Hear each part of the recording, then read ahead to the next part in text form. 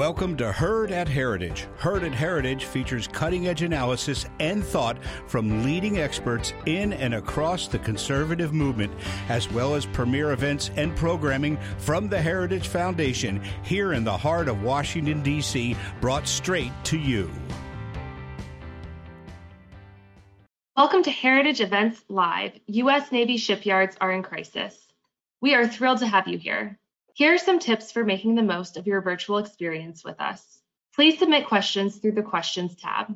Feel free to share your name and affiliation. We love to know who's joining us. If there are any minor technical issues, we ask for your patience, as many of us are working from home using home internet. I now invite Brent Sadler to turn on his webcam and take it away. We hope you enjoy the program. Good morning and welcome everyone that's joining us today on this panel discussion. My name is Brent Sadler and I'll be your moderator for today's discussion on U.S. Navy shipyards, an important issue for our U.S. Navy as it grows to a fleet of 355 ships in the near future. I would like to first give a few brief comments about our outstanding panelists that will be giving prepared comments here shortly. First, from the Government Accountability Office is Ms. Diane Maurer. She is the Director of Defense Capabilities, and she started at Government Accountability Office in 1990 at the Detroit office, moving in 1993 to Foreign Affairs and Trade, and then becoming the acting director in 2008 to 2009 on natural resources and the environment. And then from 2009 to 2017, she worked on national security, defense, and justice. And she now has a report out that I would direct your attention to that came out in August on the maintenance delays that are affecting our nuclear aircraft carriers and nuclear submarines. Next up, I'd like to introduce Ms. Maya Clark, who's from the Heritage Foundation since 2018. She initially came to us working for the Margaret Thatcher Center for Freedom, but she has been at the Center for National Defense writing prolifically on our national Navy shipyards, Defense Production Act, and the supply base. And then I'd like to also introduce our keynote speaker, the Honorable Rob Wittman, a congressman representing the 1st Congressional District of Virginia. He currently serves on the House Armed Services Committee and the Committee of Natural Resources. He is the ranking member of the Subcommittee on Sea Power and is a co-chair of the Congressional Shipbuilding Caucus. His work on those two committees in particular gained him notoriety and recognition by the U.S. Naval Institute with the Vincent T. Hirsch Award for his dedication to the nation's maritime industry. His previous committee assignments of note was he was the chairman for 4 years for the subcommittee on readiness, and he was the chairman of the U.S. Naval Academy Board of Visitors for 9 years. And with that, Congressman Wittman, if you join me in coming on screen. Yes. Thank you very much. So I'd like to turn it over to you for your prepared comments. Absolutely. Well, Brent, thank you. It's an honor to be joined by Maya. I know a lot of the great work that she's done, and also thank you to Catherine, and it's great to be joined by Diana too. It's a great opportunity to talk about the challenges that our shipyards face, and they are many-fold. You know, we can have the greatest ships in the world, from our nuclear aircraft carriers to our submarines to our destroyers, but if we can't keep them on a regular cycle of being deployed, then they're not worth much. And the concern that many of us have is the constant lack of attention that our shipyards have suffered through, not just in the recent history, but over the past 3 decades. It's pretty amazing how things have atrophied within that realm of our public shipyards. And our private yards can't do it all. In fact, we've seen instances where we have sent some of the ships that would normally go to public yards, like our SSNs, our attack submarines, and still the private yards, because they're not used to doing that work, can't catch up.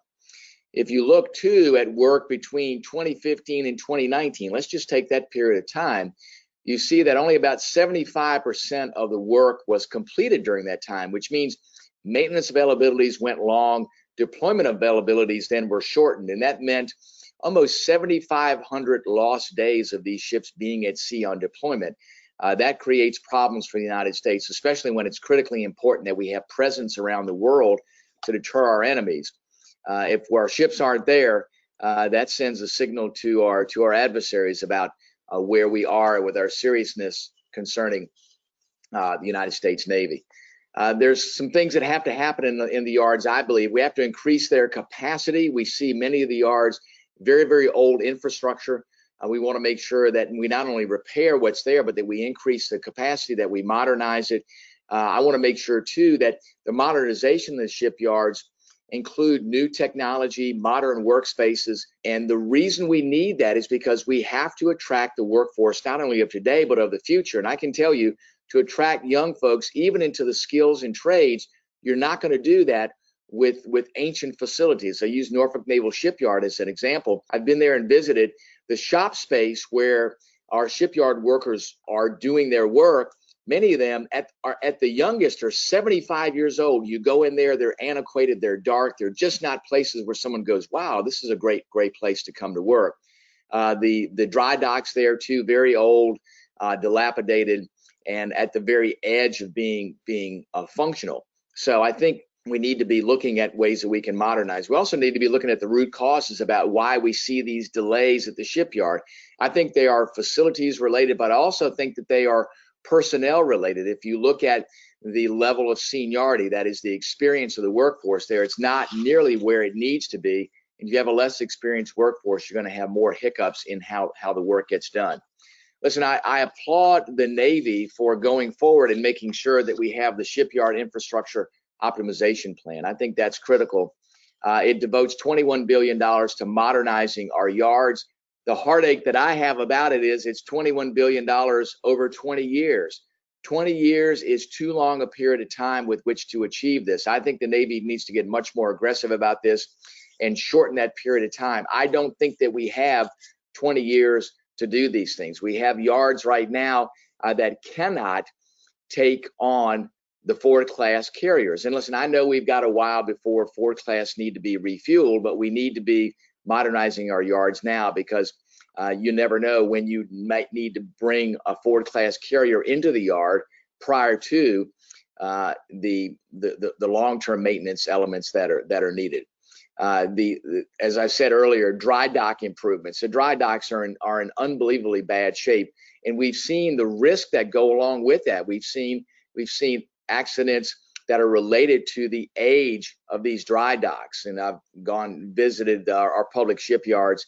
Those dry dock areas are right at the very edge of being utilizable for the workforce there, and to be able to get work done at a predictable rate. Another thing too is that the yards are not configured to be maximally efficient. They aren't designed the right way so that you minimize movement. Shipyard workers have to travel long distances. Again, going to the shipyards there, it's unbelievable to me the time that's wasted as shipyard workers have to go, if they have to go get a tool or if they have to go get additional materials. Just unbelievable. We could save a lot of time and be much more efficient if we made the shipyard configurations much more efficient. Those things absolutely have to happen. As well as I talked about antiquated equipment. You're not going to attract the next generation workforce if they have old antiquated workspaces. They have poor conditions they work in, that their tools and supplies and materials are old. You're just not going to have the kind of shipyard efforts that you need in order to get the work done, to get it done on time, and make sure you have both the quantity and quality of work. Those things are all incredibly important, things that do not exist today in our public yards. And listen, I've been to all of them, and they are, in each of their own situations, have severe deficiencies that need critical attention. And again, I applaud the Navy for their shipyard infrastructure optimization plan, but I think it's too long that they have in their execution of this in order to make it happen. So I've been working to make sure we get language in the NDAA to force the issue, to make sure that the Navy does the things that are necessary, make sure that they clearly identify the problems that they have to address in modernizing the shipyards. I don't want to see a lot of dollars spent and then find out we've actually been devoting dollars to the wrong things or not in ways to make shipyards maximally efficient. So I continue to work with that, and all of our defense committees. I think that these shipyard elements not only are of concern to the Sea Power and Projection Forces subcommittee, but they're of concern to many of the other committees there, whether it's strategic forces because of our nuclear ballistic missile submarines, or the readiness subcommittee and making sure that we have the availability of these ships to go to sea. All of those subcommittees, in some way, shape, or form, have an interest in this. So, again, I appreciate the opportunity to share a few thoughts with you, the things that we need to do. This is one of those things that needs to be at the forefront.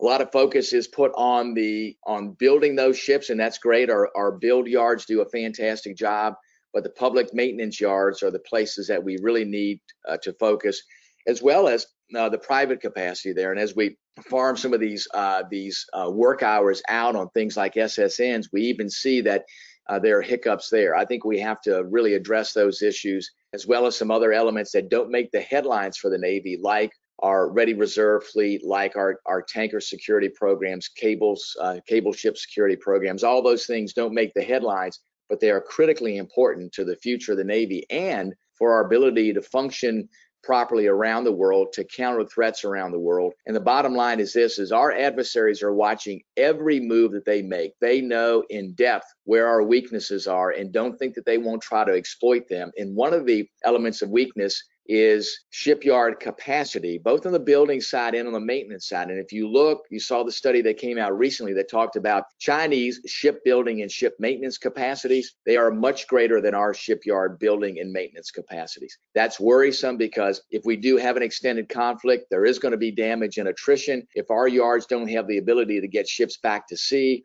or even to produce additional ships if it's an extended conflict, and China does, that gives them an overwhelming superiority in the conflict, and it doesn't bode well for us. So those are things that we need to think very, very carefully about. I've had some great conversations with Secretary Esper just last week. I met with OMB Director Vogt. We had an extensive conversation about the things that need to be in the president's budget to make sure that we are reflecting meeting the needs of our Navy, because the way we project power around the world, keep shipping lanes open, and keep the world safe is through a strong United States Navy. So again, thanks so much, and I will yield the floor and look forward to folks' questions and comments. Thank you very much, Congressman Whitman. I'd like to now pivot and give the floor to Ms. Diane Maurer from Government Accountability Office. If you could please join me on screen. Thank you very much. Well, thank you very much, Brent, and I'd like to thank everyone. I'm happy to be part of the conversation this morning. What I wanted to do today was talk just briefly about some of the highlights of the work that we've been doing at the GAO, looking at different aspects of the Navy's efforts to maintain and sustain its fleet. Over the past several years, we have issued roughly 20 different reports containing about 40 recommendations, all generally designed to help the Navy do a better job, maintain its fleet, as well as address the significant readiness challenges that it is facing right now. One of the key takeaways from our work is that the Navy, unfortunately, has been suffering from consistent, persistent, and pretty significant delays in its ability to maintain its fleet. Over the course of 7 years, so from FY14 through FY20, the Navy has endured more than 38,000 days of maintenance delays, and that's across all classes of ships, submarines, carriers, as well as surface fleet. That's a pretty big number. What that means in practice is that, roughly speaking, in any given year, the Navy is losing the equivalent of 15 ships every year due to maintenance delays. And that's a significant problem because that takes those capabilities away from the Navy when it's trying to address a number of pretty substantial national security goals. It's happening within the broader context of the Navy facing some competition from some other great power competitors. China in particular now has the largest Navy in the world. By no stretch of the imagination do they have the most capable Navy in the world. That still is the United States, and that's something we want to see continue. But for that to happen, the Navy will have to focus greater attention and greater resources on its ability to maintain its fleet. Why are they these consistent, persistent delays? Well, our work has identified about 15 different factors. I'm not going to walk through all of them right now, but I am going to highlight probably 3 of the most salient ones. The first has to do with what we call unplanned work. When the Navy is thinking about how it's going to maintain a large combat ship like an aircraft carrier, it starts that planning process 30 months in advance, 30 months before it even comes into port. It has to plan out what needs to be fixed, what parts are necessary, what dry docks will be needed, the number of personnel, what skills those personnel need to have, and so forth. If there's a break in that chain anywhere along the way, it can create delays. And what happens all too often is that when the ship or the sub comes into port, the maintainers find additional problems, additional things that they hadn't planned for. They need to get new parts, they have to get new equipment, and that takes more time, and that creates delays and problems down the line. The second issue that we've identified has to do with what we call workforce challenges, and that's a function of both the number of people doing the work as well as the quality of the work that's being performed. When we have done work at all 4 of the public shipyards, we have heard a consistent theme that they do not have enough workers to do the amount of work that's necessary. And in a report that we issued just last month, we pointed out that in some of the key production shops, so the people who are doing the work on welding and ship fitting and painting and so forth, shipyards are relying on heavy use of overtime, often to unsustainable levels. In some of those production shops, they were using overtime as high as 45% on an ongoing, consistent basis. That's not sustainable, and that can create, in the long run, problems with the ability to perform quality work, which is sort of the other half of the workforce issue. The Navy has really suffered this ability to recruit and retain and train a skilled workforce. Over the last few years, they've hired 4,000 new people to work across the 4 public shipyards, so that's a sign of progress. But during that same time, they've only been able to grow on net the number of skilled workers in key production professions by 400. So that's a key problem and a challenge that the Navy faces. And then the third issue that we've done a lot of work on, it has to do with the conditions of the public shipyards themselves. The facilities are old, the equipment is old, the number of dry docks is currently not sufficient. By the Navy's own analysis from a couple of years ago, if you look ahead about 20 years, they will be unable to do 1/3 of the planned maintenance periods on submarines at aircraft carriers simply because of a lack of dry dock space.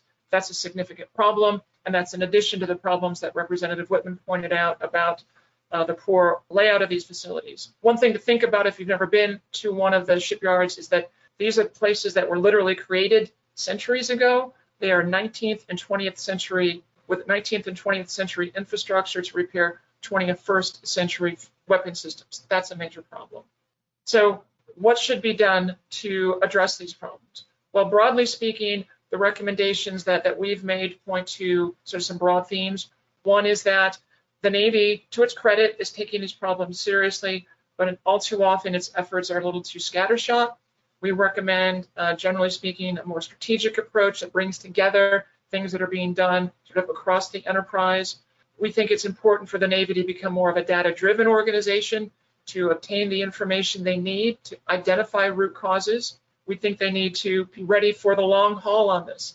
This is going to take sustained leadership attention and sustained leadership focus over a period of many, many years. The Navy, to its credit, has agreed with nearly all of our recommendations, 38 out of 40. We're taking actions to address all 38 of those. They've closed a number of those recommendations. That's encouraging. I think looking into the future, this issue of the Navy's ability to have functioning shipyards, to turn around maintenance in a timely way is nested within the broader policy debate about the size and composition of the Navy. That's not something GAO weighs in directly, and I'm not going to do that.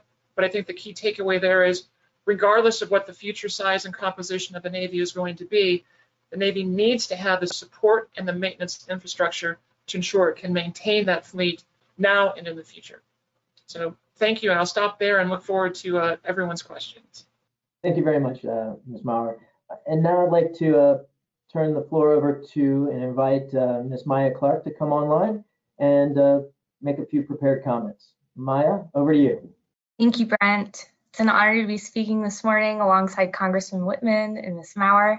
I want to start by talking about naval power. When we think about naval power, we need to recognize that it's a bigger question than how many ships we have and how modern they are. There's a lot of clamor right now as the defense community awaits the integrated force structure assessment, and that's incredibly important. But we also need to remember that our nuclear fleet is only as effective as the shipyards that maintain it. Navy shipyards might seem like a niche issue, but that's really not the case. They have an outsized impact on our Navy and on our national defense as a whole. And these shipyards are in crisis. As Ms. Maurer and Congressman Whitman have already covered, all 4 shipyards are over 100 years old. They're too small to service the ships that they need to service. And in addition, as Diana said, the shipyards were built for a different era. The most obvious example is Norfolk Navy Shipyard was actually built in 1767, before the United States was a country. So needless to say, they aren't naturally equipped for handling nuclear maintenance. They were not purpose-built, but rather are kind of a hodgepodge of facilities, many of which were constructed in World War II. And between these inefficiencies, decades of underinvestment, and personnel issues, it's no wonder that we have as many maintenance delays as we do. But as my co-panelists have mentioned, the Navy is absolutely not sitting idly by. They fully understand this problem.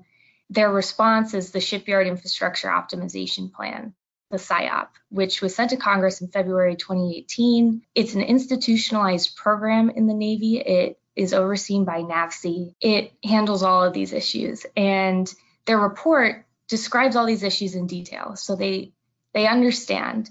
And they found, as Diana mentioned, between 2019 and 2040, they predict they'll be unable to complete 68 of the total maintenance availabilities required. And that's in a nuclear fleet of 80 aircraft carriers and submarines. So needless to say, it's a massive issue. Now, the SIOP proposes to remedy problems at the shipyards in 3 parts. The first is to renovate dry docks. The second is to reconfigure facilities. And the third is to replace the aging capital equipment like cranes, machine tools, etc., that are past their usual service life. And it's important to note with the SIOP that it really is more than a renovation plan. It is a systems engineering plan on a massive scale, never seen in military depot maintenance or really in the commercial shipbuilding industry either. It's very innovative. Their reconfiguration of facilities will be based on digital models that the Navy's currently working on. These will map out all of the workflow and processes in the shipyards so that when the yards are reconfigured, facilities will be built around workflow rather than workflow moving around facilities. And as a result of all these changes, Navy predicts that they'll be able to recover 67 of those 68 maintenance availabilities. This is huge, but there are concerns with the SIOP. Some are with the plan in itself, such as, hazy budget estimates, potential for major delays. If one project is delayed, the entire plan will be delayed, etc. But really my greatest concern with the SIOP, simply that it's a plan to fix the current yards to meet the needs of the current fleet. And as we enter this new era of great power competition, as we shift from this post-Cold War peace and focus on regional conflicts to now competition with China especially, our 4 shipyards and 18 dry docks really seem insufficient. And we need to not only be looking at fixing our current yards, but also how to recover maintenance capacity that was lost in post-Cold War shipyard closures. And so with that, I'll turn it back to Brent, and I look forward to the discussion. Thank you very much, Maya, and thank you to all of our panel speakers this morning. I've been feverishly watching the chat line, and if I'm looking over, I seem somewhat distracted as I'm trying to consolidate several questions in this age of COVID and distance and remote panel discussions. With that, I'm going to try, everyone please stay, keep your cameras on from the panel. The first question is for you, Congressman Whitman. There's several questions that have come in, all basically addressing different aspects of the SIOP. But the basic tenor of the questions is, first off, is it enough? And what does Navy need to do to ensure continued support from Congress? If it's accelerated to 10 years, as in your opening comments, you talked about needs to be faster. And the other is there anything that's going on in Congress right now or being given consideration that might go beyond SIOP as we look at this great power competition and an increasing demand? Even just the SIOP, as Ms. Mara mentioned, is not going to get us to the full capacity for today's fleet. It only gets 67 out of 68. So over to you, sir. Well, Brent, I think there are some valuable elements to the SIOP, but the SIOP is indeed a static document. It talks about what do we do based on today's fleet. The things it doesn't consider is what's happening when we go into fleet modernization as the Navy gets into more unmanned vessels, as they look at integrating other new technologies into the fleet. How do you make sure that you have shipyards that are able to meet a future demand? That's why I think The $21 billion that's spread out over 20 years is too long a period of time. I think you need to look more carefully too at elements of capacity. I think that's critically important. The Navy is looking at using digital modeling to look at workflow and workflow efficiencies. Another thing that they need to do that should be part of this SIOPS plan, in order to optimize the shipyard, you have to look at optimizing planning. You know, before you go to the yard, if you're going to have proper efforts in the yard, you better do good planning. And the Navy has been not good at planning. And I've talked to Secretary Gertz and others about the Navy taking the tons of data that they have on ships. Remember, everything except the Ford class are all mature classes of ships. We know what to expect when a DDG-51 comes to the yard, Flight 1, Flight 2. We know what to expect when an SSN comes to the yard. There's no reason why you can't gather that data and use modeling to model exactly what to expect in planning for the next ship to come to the yard. It's an easy effort to say, we know the probability that we'll have to replace this valve, and we know how many valves we need to have in reserve in case we need to replace that valve, instead of saying, well, we're going to scope the work in a very narrow way, and then the ship gets to the yard, and as they unzip the ship, they go, gosh, we got to replace this valve, and they go, well, guess what? We don't have one of those valves. We have to do one-off replacement for that valve, so you're waiting and waiting and waiting for somebody to do specialized production. It is the most inefficient way to do it. There are plenty of great models out there. You can even use digital twin technology to look at how you model what to expect in the yard. And I've talked to the Navy. I said, listen, you don't have to reinvent the wheel. Look at what the airlines do. Look at what the airlines do to predict maintenance. Look at what they do. Guess what? Their planes stay in the air. They know what to do to make sure that they have availability, because if their aircraft aren't available, guess what? They lose money. The Navy needs to look at that in the same way. So planning needs to be better. They need to design operations around the yard for planning. They need to keep in mind, what do they do for contingencies? They need also to look at the process they use to bid and award this work, the MACMO versus MISMO. All of those elements have to go into this. So if you're going to optimize the shipyard, the physical facility is one part of the formula. And also, doing the physical facility upgrades need to be done on a faster pace, and they need to, I think, as both Diana and Maya have said, they need to look at it in the future, because the Navy of today, 10 years from now, is going to be very, very different. The question is what do you do for all the new elements of technology that come there? Those are things that Navy has to really get out ahead of. Thank you very much, Congressman Whitman. I'd like to kind of pivot off of your comments over to you, Ms. Maurer, on this. Much has been made about unplanned maintenance, and I'd also refer back to some of your earlier analysis of the overseas shipyards suffer this root cause issue as well. And you go on to state in your most recent analysis that the unplanned maintenance compounds the personnel shortage issue, because it results in a 36% underestimation of the work that's going to be, or the manpower that's going to be required to do the maintenance. Is more manpower, more people going to solve the majority or all of the problems with our public shipyards and have enough capacity to deal with the future growth in the fleet? That's a great question, Brent. And the simple answer is simply adding additional workers will help, but it will not solve the problem, because as Representative Whitman and Maya have just pointed out, these are multifaceted problems. Certainly one of the key issues that we've identified in our work is a simple lack of numbers of skilled workers, skilled tradesmen to do the work. That is certainly part of the equation, but hiring more workers will help, but you need to be able to retain those workers, and you need to be able to train those workers so they can do the highly technical, highly skilled work involved. You know, I think sometimes when people think about repairing ships, they think back to World War II, right? And they think, well, you know, we can build a Liberty ship in 3 days, and we can turn an aircraft carrier around in over a weekend. That's not what we're talking about here. These are 21st century systems. They're nuclear powered in many cases. You need a highly skilled workforce. So it's the numbers as well as the quality of training, as well as ensuring that you have the planning that Representative Whitman just talked about, and that the Navy is structuring the workflow with an appropriate level of overtime, right? This continued use of high levels of overtime is one way to burn out your workforce and to essentially drive people away. And it's also a signal that the Navy is really struggling to maintain the fleet that it has now, the fleet that it has today, which raises a lot of questions about its ability to maintain the fleet in the future. and as well as its ability, frankly, to maintain a fleet if we get into a time of conflict as well. So adding more people helps, but it's not going to solve the problem. Thank you for that. Maya, I'd like to kind of come to you. I mean, you've done a lot of research and looked at the historical record on these shipyards. With what's been said so far by Congressman Whitman and Ms. Maurer, have we, I guess the question after from the historical record, have we been here before with our shipyards? And what does the history point towards for solutions going forward?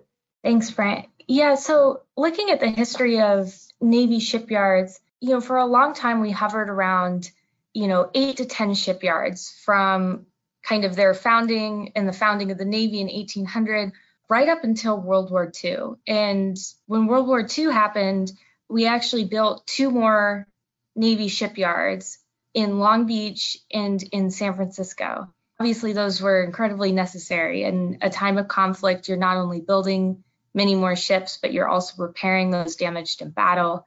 You had to have this huge burst of activity in Navy shipyards.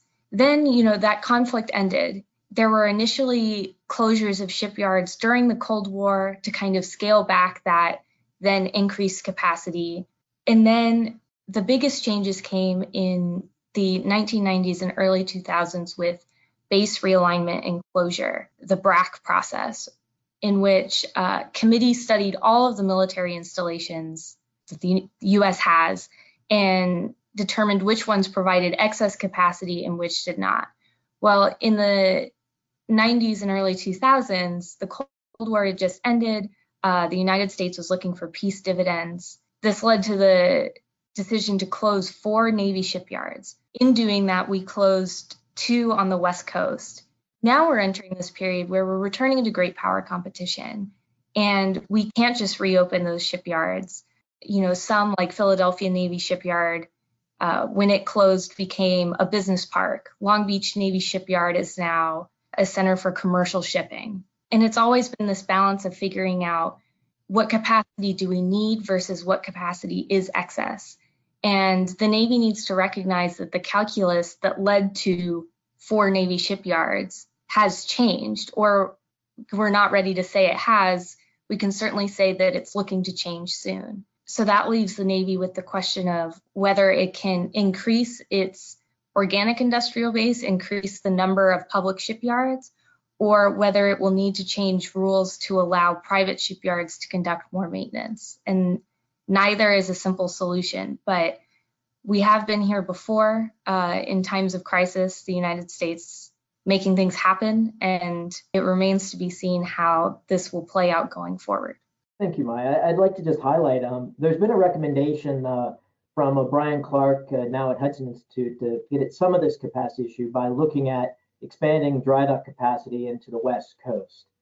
That actually comes with a large sticker price. And so the next question, I'm consolidating about 10 questions that hit on the budget there, Congressman Whitman, over to you. So it comes down to a question of, we have to expand the capacity of the shipyards if we're going to be able to get a return on investment of a larger fleet. That's, I think, by consensus, vitally necessary in this new era of great power competition. What is Congress looking at to provide more resources to grow and to sustain this fleet, particularly when it comes to the maintenance side and the shipyard capacities? Well, Brent, there are a number of things that are at issue here. I know as I've had a chance to travel around to places like Guam, where we have a limited shipbuilding, ship maintenance capacity there. We used to have a dry dock, no longer. You look at Pearl Harbor and the things that it's expected to do, and the presence that we now expect in the repositioning to the Pacific, which has said to have happened, but really in many aspects hasn't happened. So the question then becomes: do we have enough capacity in the Indo-Pacific Command to make sure we can get those ships back out on deployment, or especially if there's short-term maintenance availabilities that need to happen? Listen, I think the answer to that question is no. And then the question becomes, how do we regain that capacity? How do we fund that capacity? We all know that any coastal area along the West Coast today, if you were to go back and recapitalize shipyard capacity there, dry docks and other, extraordinarily expensive. So you're not going to go in and condemn land like you used to be able to do years ago. You're going to have to come in and pay the price for that land. And there's not that much of it available that occurs in industrial centers where you don't have big issues with the not in my backyard syndrome, which comes to play when you're trying to put those elements in. So there are a lot of different factors that go into that. Do we need additional capacity there as far as shipyard and dry docks? Yes. How do we capitalize that? That's the more complicated question. I think that we do need to have that. I think the Navy needs to look at that. I think the Navy needs to say, what capacity do we need, not only now, but where do we need it 10, 15, 20, 30 years from now, especially as the fleet modernizes, as we have more unmanned or lightly manned platforms out there. How do you make sure that you have that capacity? How do you make sure, too, that you have it in places where you don't have to travel all the way across the Pacific back to the west coast of the United States to have maintenance done? I know one of my former colleagues who represented Guam, Madeline Bordallo, was all the time saying, why don't we put some of that capacity in Guam? And I understand from her standpoint, it was somewhat parochial, but it does beg the question about, can we put capacity in certain places to help with that need? I think those questions need to be asked, because I think that is a long-term process. I think it has a significant price tag to it. But an answer, definitely yes. How we get there is going to be a longer term track, and there needs to be a recapitalization plan from the Navy, not just with PSYOPs, but what do we do for what future capacity needs are for the Navy? Thank you very much, Congressman. I have to say, another concern I'm seeing on the chat line is that this is all in addition to what Navy's currently being budgeted. So this would have to be a plus up against whatever they're given now and out to the next 5 years. Yes. And definitely, I think the analysis kind of bears it out that this is additional cost from a deficit from the post-Cold War peace dividend. Right. The next question, I kind of like to dig on this a little bit. I've got some interesting comments and questions, and being a Westpac sailor myself for many years, it kind of comes near and dear when you talk about Guam in particular. But Diane, I'd also like to get your thoughts on this as well. So first, for you to respond to this, what limitations are there currently, and what, I guess, potentiality is there for doing more maintenance overseas and maybe at new shipyards that we may not have traditionally had our ships go to? Australia comes to mind. Again, whenever you look at the annual reports from the Office of Secretary of Defense on China's military power, there's always one slide that shows you the threat rings with all the ballistic missiles and cruise missiles. Yeah. So if Navy needs to be operating and having safe haven to do maintenance, what's legally or by law preventing or constraining that? And then also, Diana, I guess first to you, you've done some analysis of this, at least with the yards where the ships are getting maintenance done now. Is there more there in the overseas bases and shipyards? Thanks for the question, Brent. Yeah, that's certainly, I know that's an issue that the Navy is looking at right now. The report that we issued on Navy's overseas facilities to maintain, were largely surface ships, found that those locations in the Pacific, the Middle East, and in Europe also suffer from delays. On average, about 60% of the completed maintenance was completed more than a month late.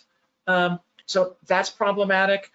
Some of the similar underlying factors of unplanned work being an issue, as well as some workforce issues being part of the problem. Certainly, the bigger picture perspective that the Navy, could potentially explore other locations is one that's worth examining. It's not something that we have reported on.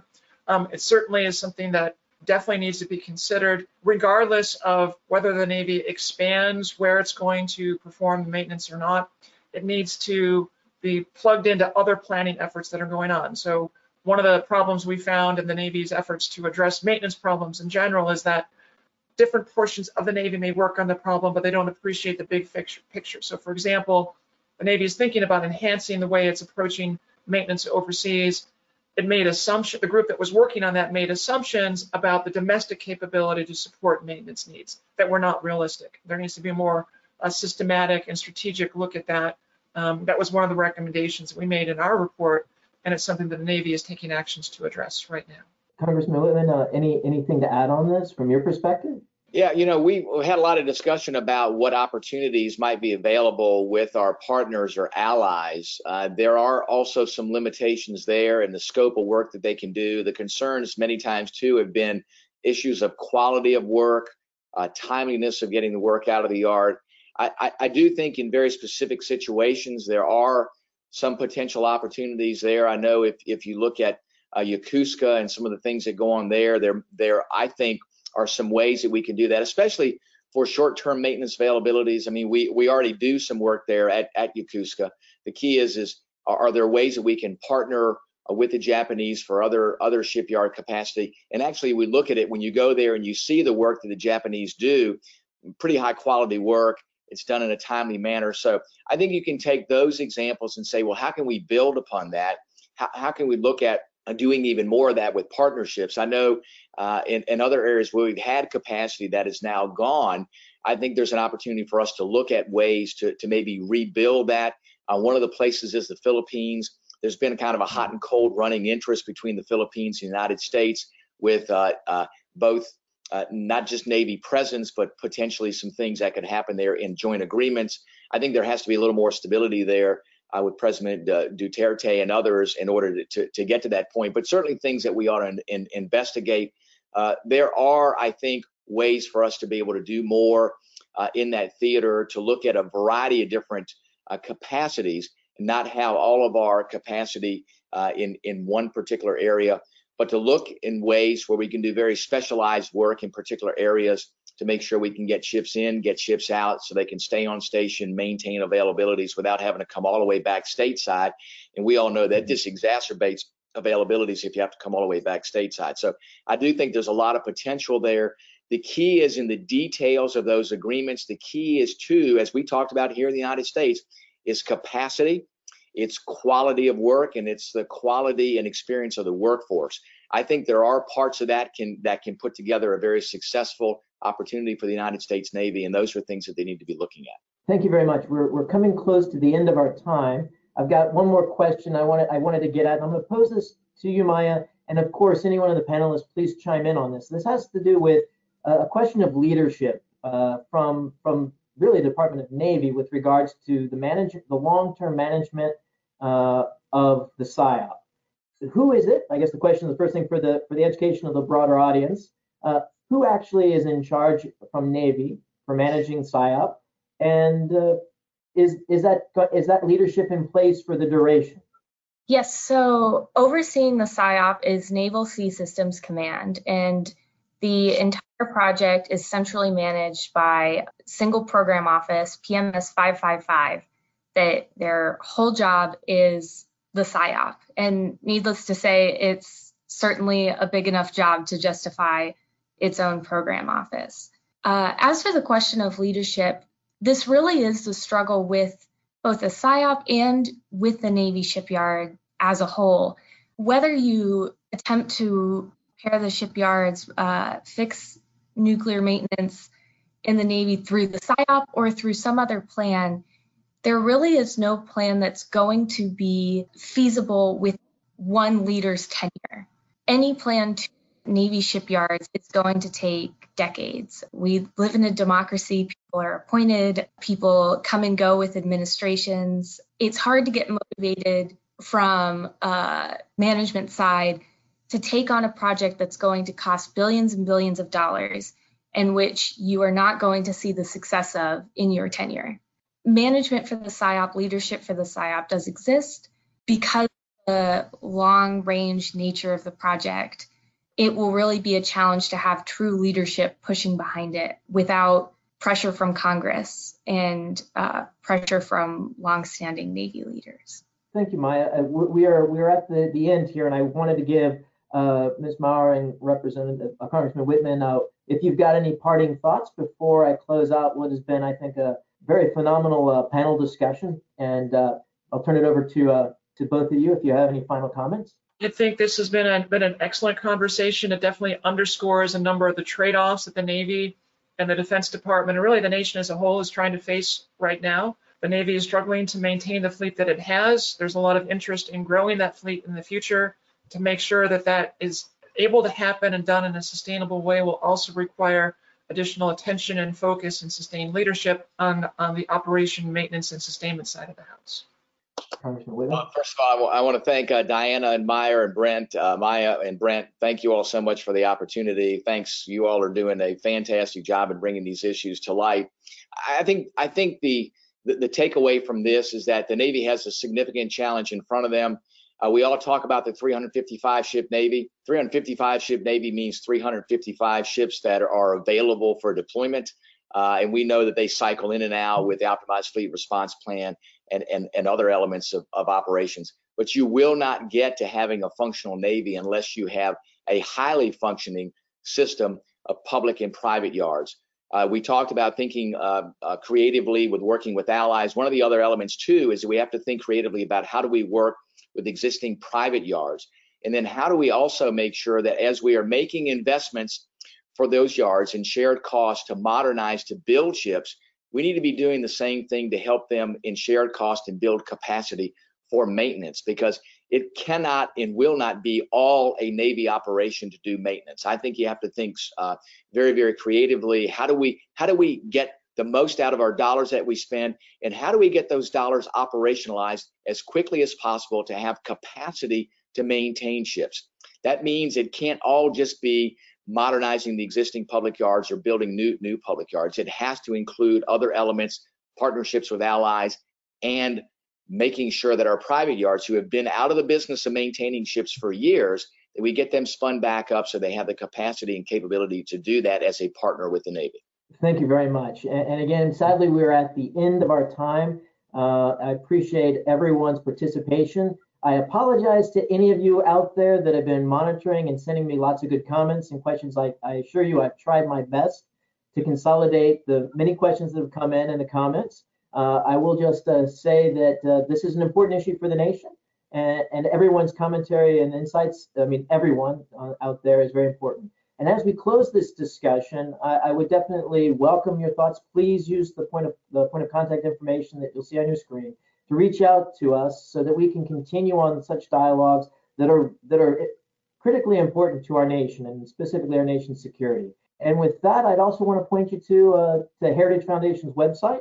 There's another event that's coming up in early October about national security in space. That's on October 7th. And with that, again, thank you, everyone, especially Congressman Whitman and Ms. Maurer, for your time. Thank you.